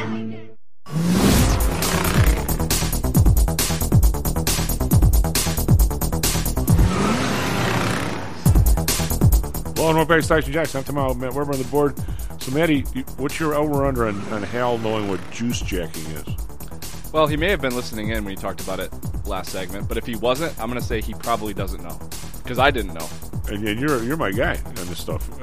Anyway, we're all over the place here, but very, very light volume. And SP futures up 1, NASDAQ futures down 12. We were up a little bit when we came in, then they went down. Now they're back kind of unchanged. Dow futures up 12. I don't have anything in the Dow really moving at all. I got Boeing up $1. That's about it. Well, Home Depot's up 217 after being down earlier or late last week, so they're all coming back. Costco had a huge down day like it was last Friday, and now they've come back maybe half of that. Over in Europe, we got the DAX up 41.2%, FTSE up 22.2%, CAC around up 58.8%. Those are down a little bit from last time we went through. The CAC around was up almost 1% an hour ago. Over in Asia, these guys are closed. They're not moving. Nikkei up 289. That's a full 1%. Hang Seng up 154.7%. Shanghai down 1. I'll call that one flat. Those guys, the Nikkei and the Hang Seng were closed yesterday, so they're kind of doing a little bit of catch up on that. Yesterday was a wandering day. Dow up 101, S&P up 4, NASDAQ down 4. So not much going on. We're waiting for the numbers tomorrow, and to a smaller extent the PPI on Thursday. Bonds unchanged, 10-year unchanged, 3.40. The Bund up 7 basis points, 2.25. Japan unchanged, 0.46. We've got oil back under $80, 79.77, up 3 cents. Brent down 9 cents, 84.09. Oil market's been quiet, even with the Saudis or OPEC doing their stuff a couple of weeks ago. We had like a couple of days went up, and now we just settled right back down again. Natural gas up 5 cents, 2.22. RBOB down a penny, 2.79. We've got gold up 12.30, 2016. Let's bounce it back, trying to stay over the 2000 number.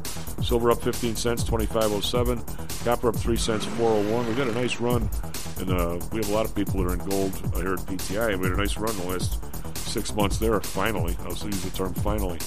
Crypto up 955, 30,130. Bitcoin, when I say crypto, Bitcoin back over 30,000. U.S. dollar, kind of whack yet again. Euro up is over 109, and the pound is pushing 125, 124.3. Matty, what do you got for us, Traffic, Weather, Sports? 35 minutes past the hour. Good morning once again to everyone out there. We have one significant issue right now, and that's on the outbound Stevenson. Southbound, just before Illinois 171, which is exit 282, there's a vehicle fire that's blocking the two right lanes and has traffic completely jammed up if you're heading south on the Stevenson I-55 with crews on the scene trying to get that vehicle fire out. You'll want to avoid that if at all possible. Inbound side is affected as well with Gaper traffic, so the Stevenson's a mess. Traffic building steadily on the Eisenhower, but no accidents to report. Same for the inbound Kennedy and Edens. Southside expressways have been relatively well-behaved all day, so that's good news. And no other crashes in the area, so enjoy a nice quiet commute if you're heading in on a Tuesday, as long as you're avoiding that Stevenson on the southbound side. Weather today, a beautiful April day. Sunshine, a high of 74. Right now it's crystal clear and 54 degrees downtown. For our Phoenix listeners, sunny with a high of 98. Right now it's clear and 69. In sports, White Sox top the Twins 4-3. Sox are 5-6. Tim Anderson left the game after colliding his knee with a Twins player. He is being evaluated and is listed as day-to-day.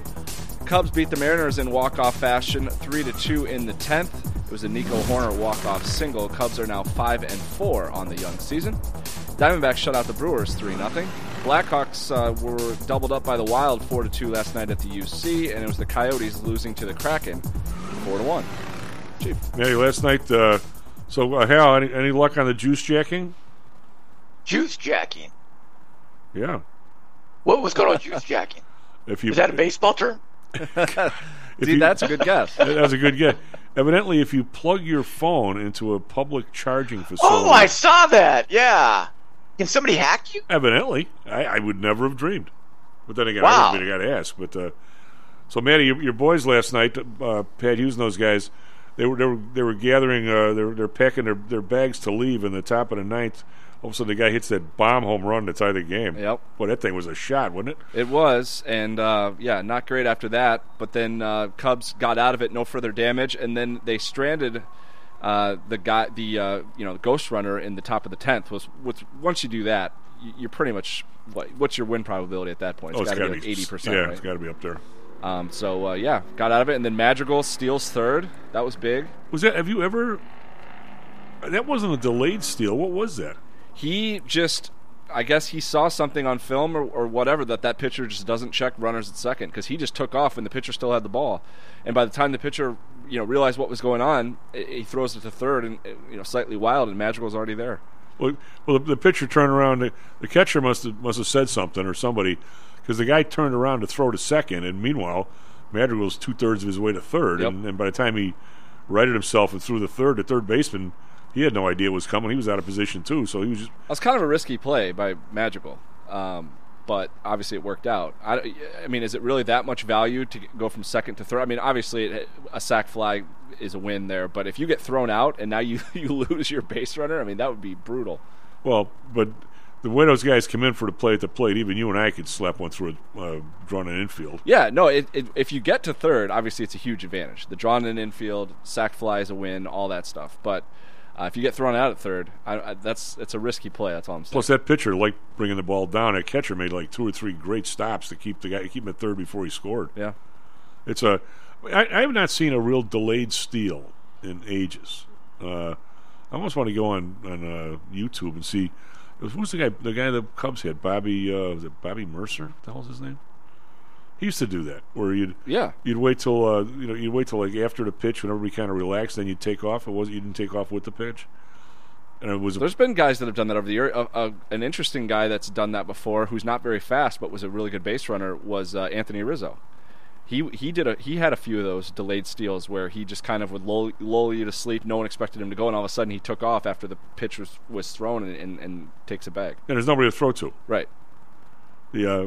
I think this Cub team is actually fairly fun to watch, and I like Russ, the manager.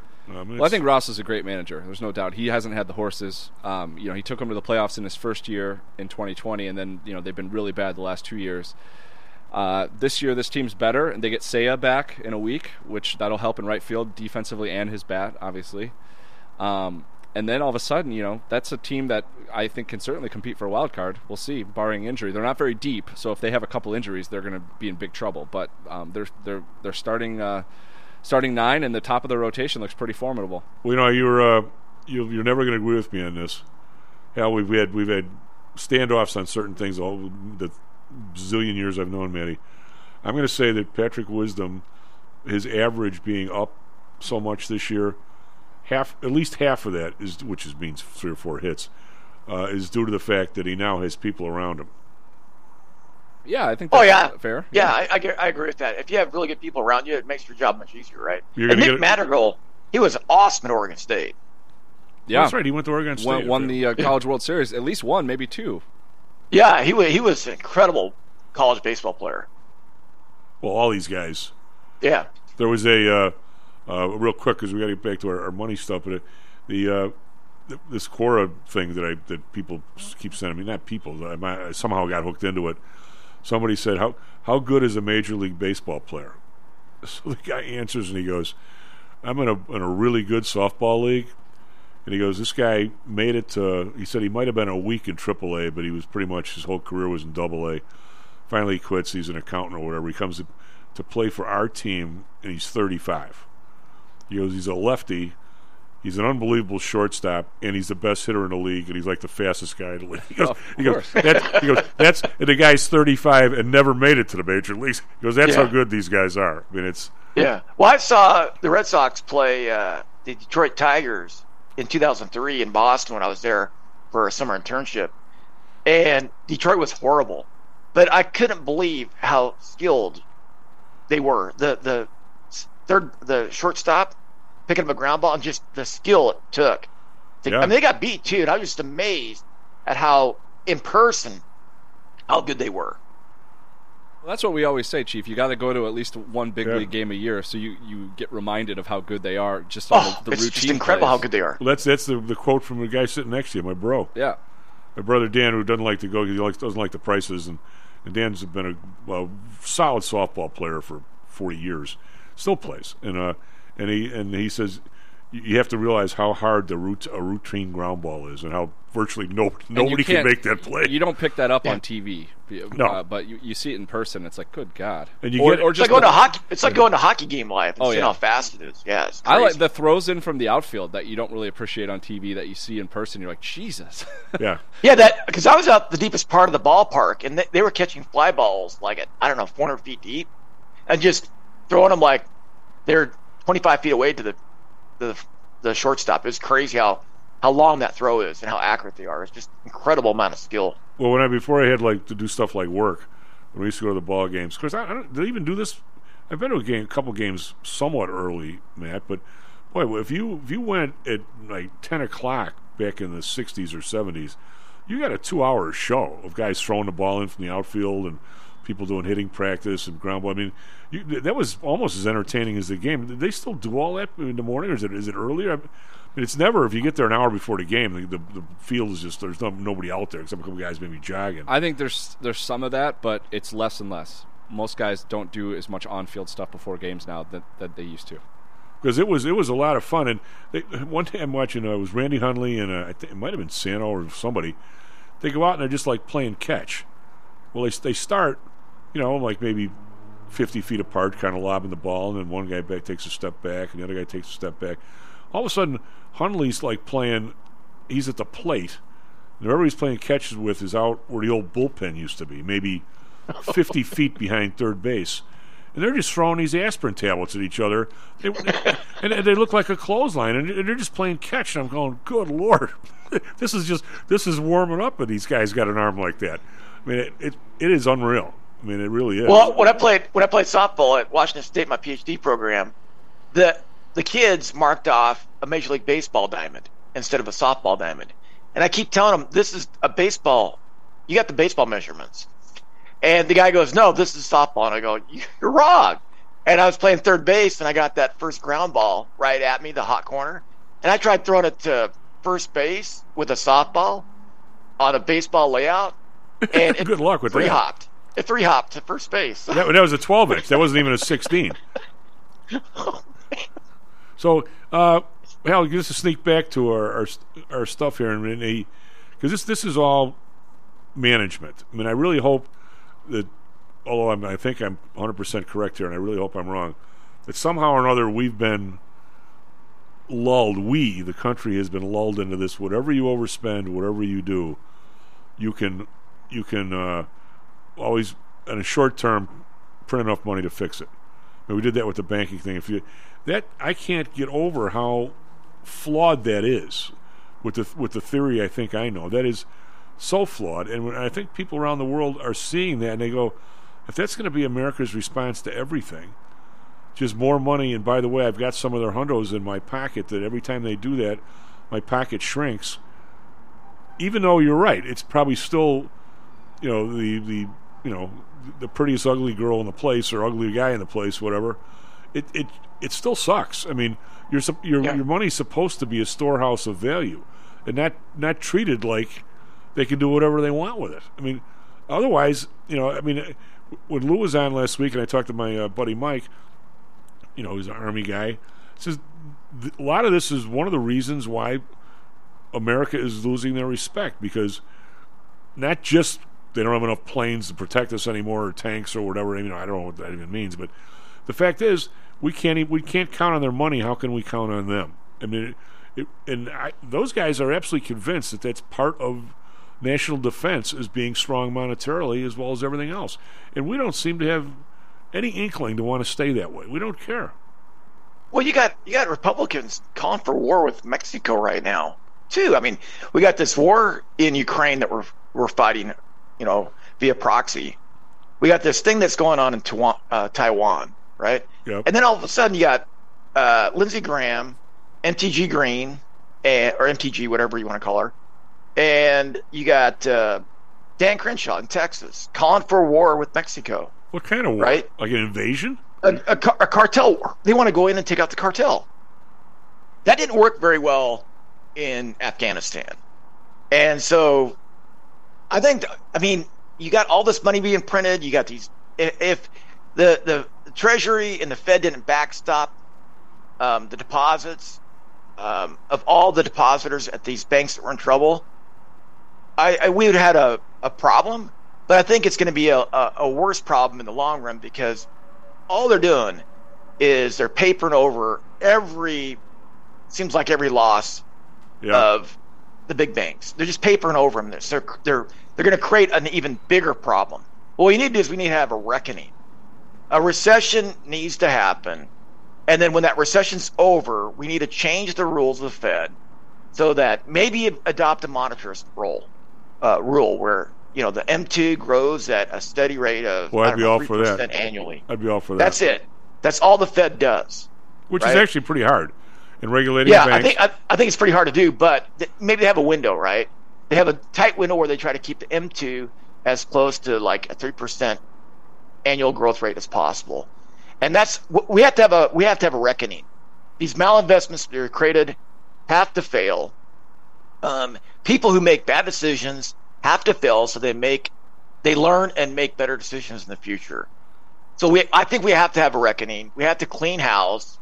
We have to do spring cleaning, and then we got to change the rules of the Fed and have them stop papering over the deficits that the Republicans and Democrats produce every year.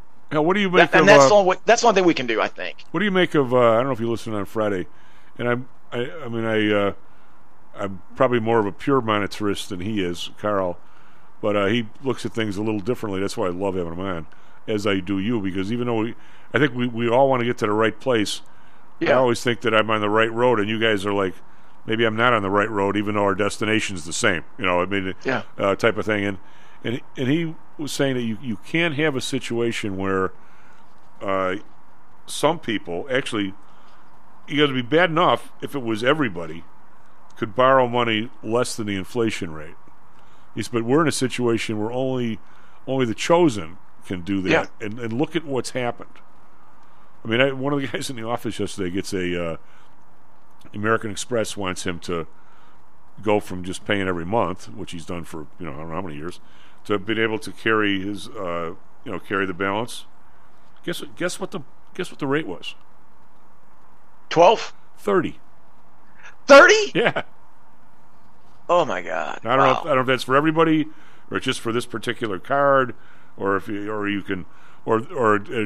he sent it in and his credit rating's better than that, it would come out to be less than 30, but it could have been as high as 30. I think is the story. And yet, wow. And I think what Carl's talking about, and I would love your opinion, is that if the inflation rate that these, I was going to say clowns, say it's 5%, you and I think it's more like 9 or 10.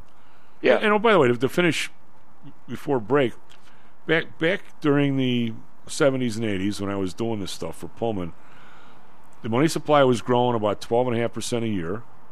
The inflation rate was about 12% a year, which matched up, right?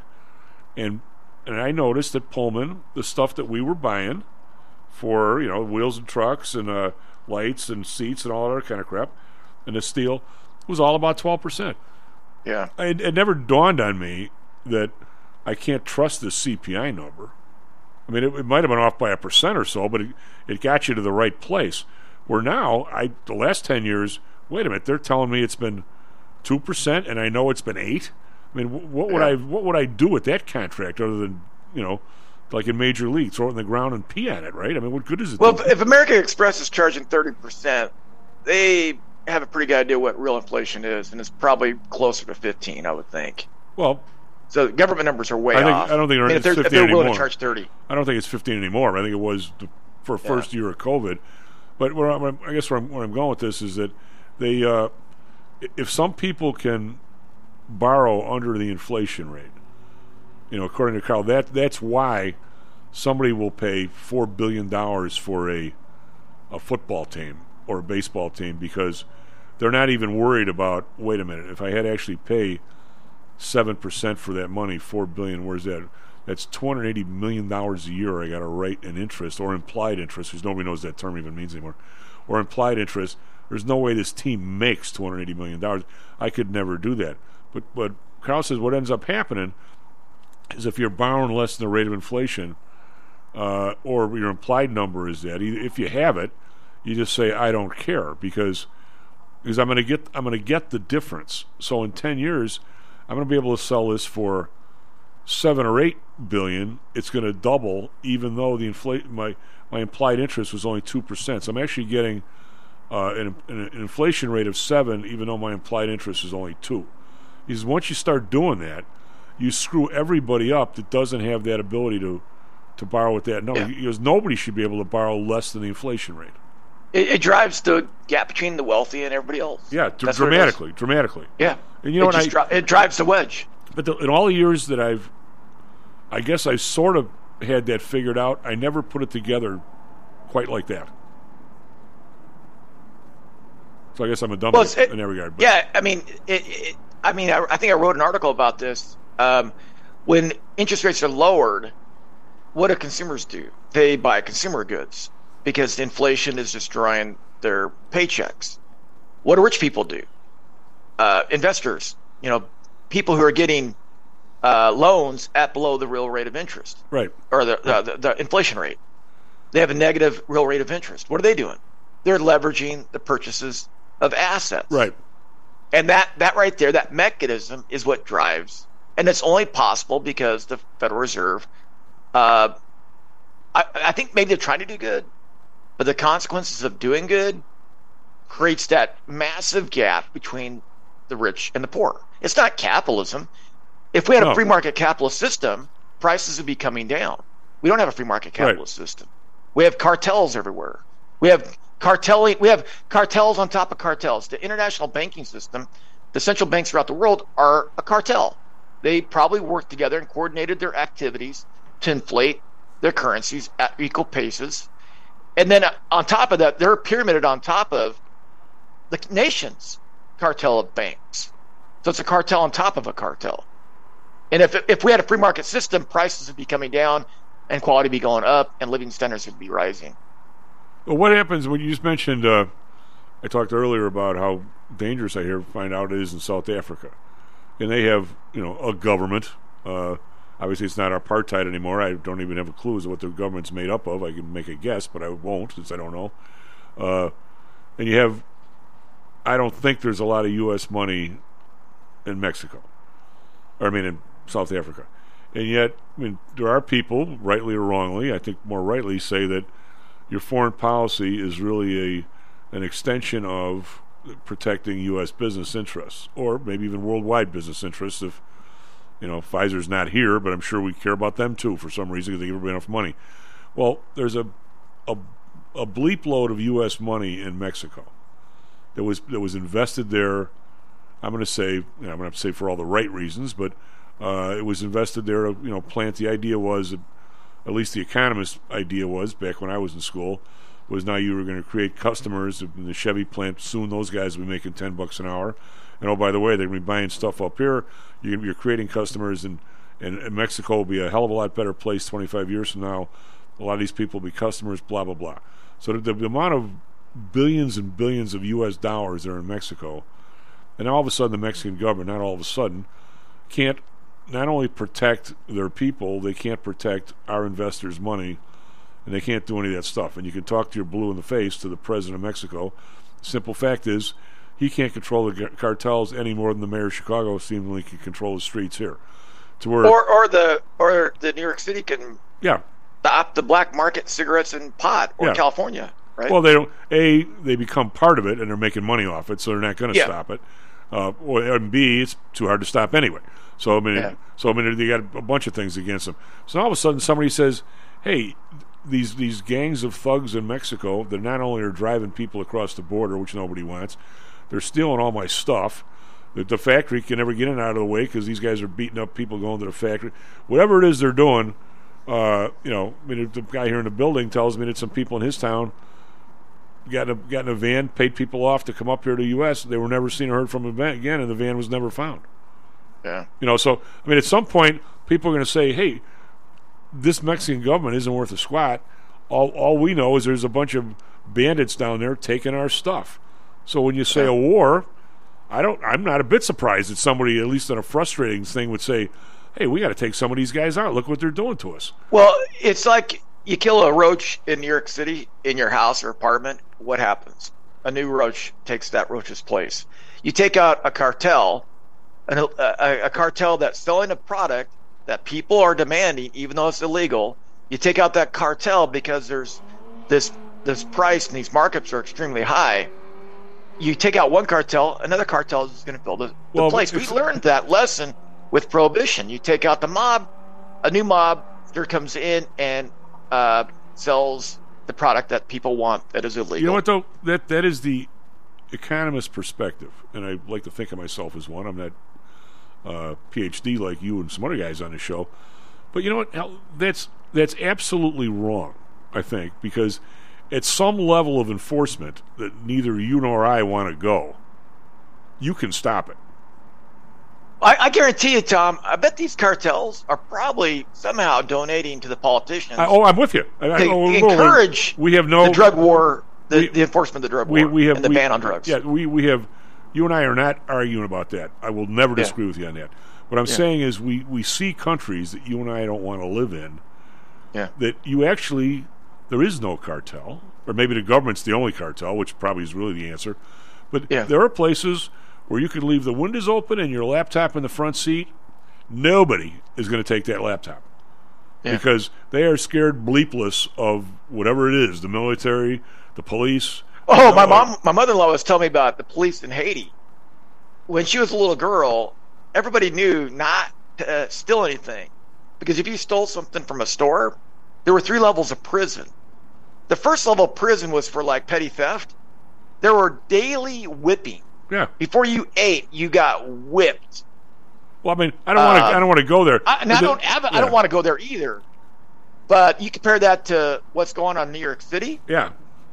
Where people can assault somebody and then they're out of jail the next day. Yeah, it's nuts. I mean, I don't want to go there either. Where guess what? He can't steal anymore because they cut off his hand. I'm not going there, Al. But but the fact is, they're all good people. I mean, if you're in Mexico now, somebody somewhere has to put their finger on these people. It's not going to be me.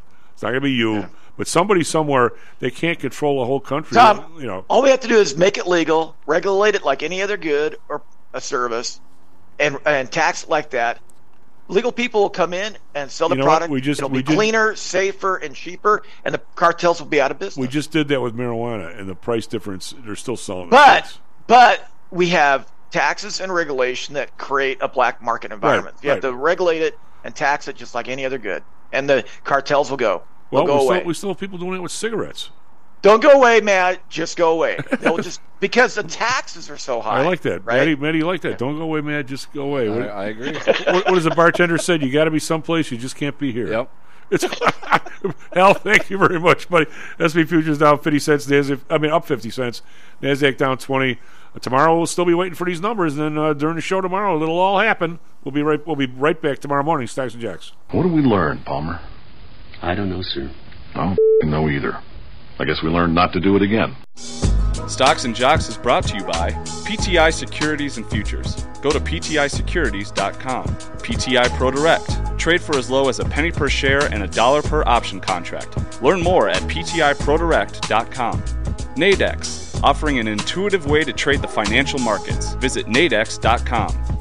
Home Source Realty. Call Audrey Johnson at 708-349-3456.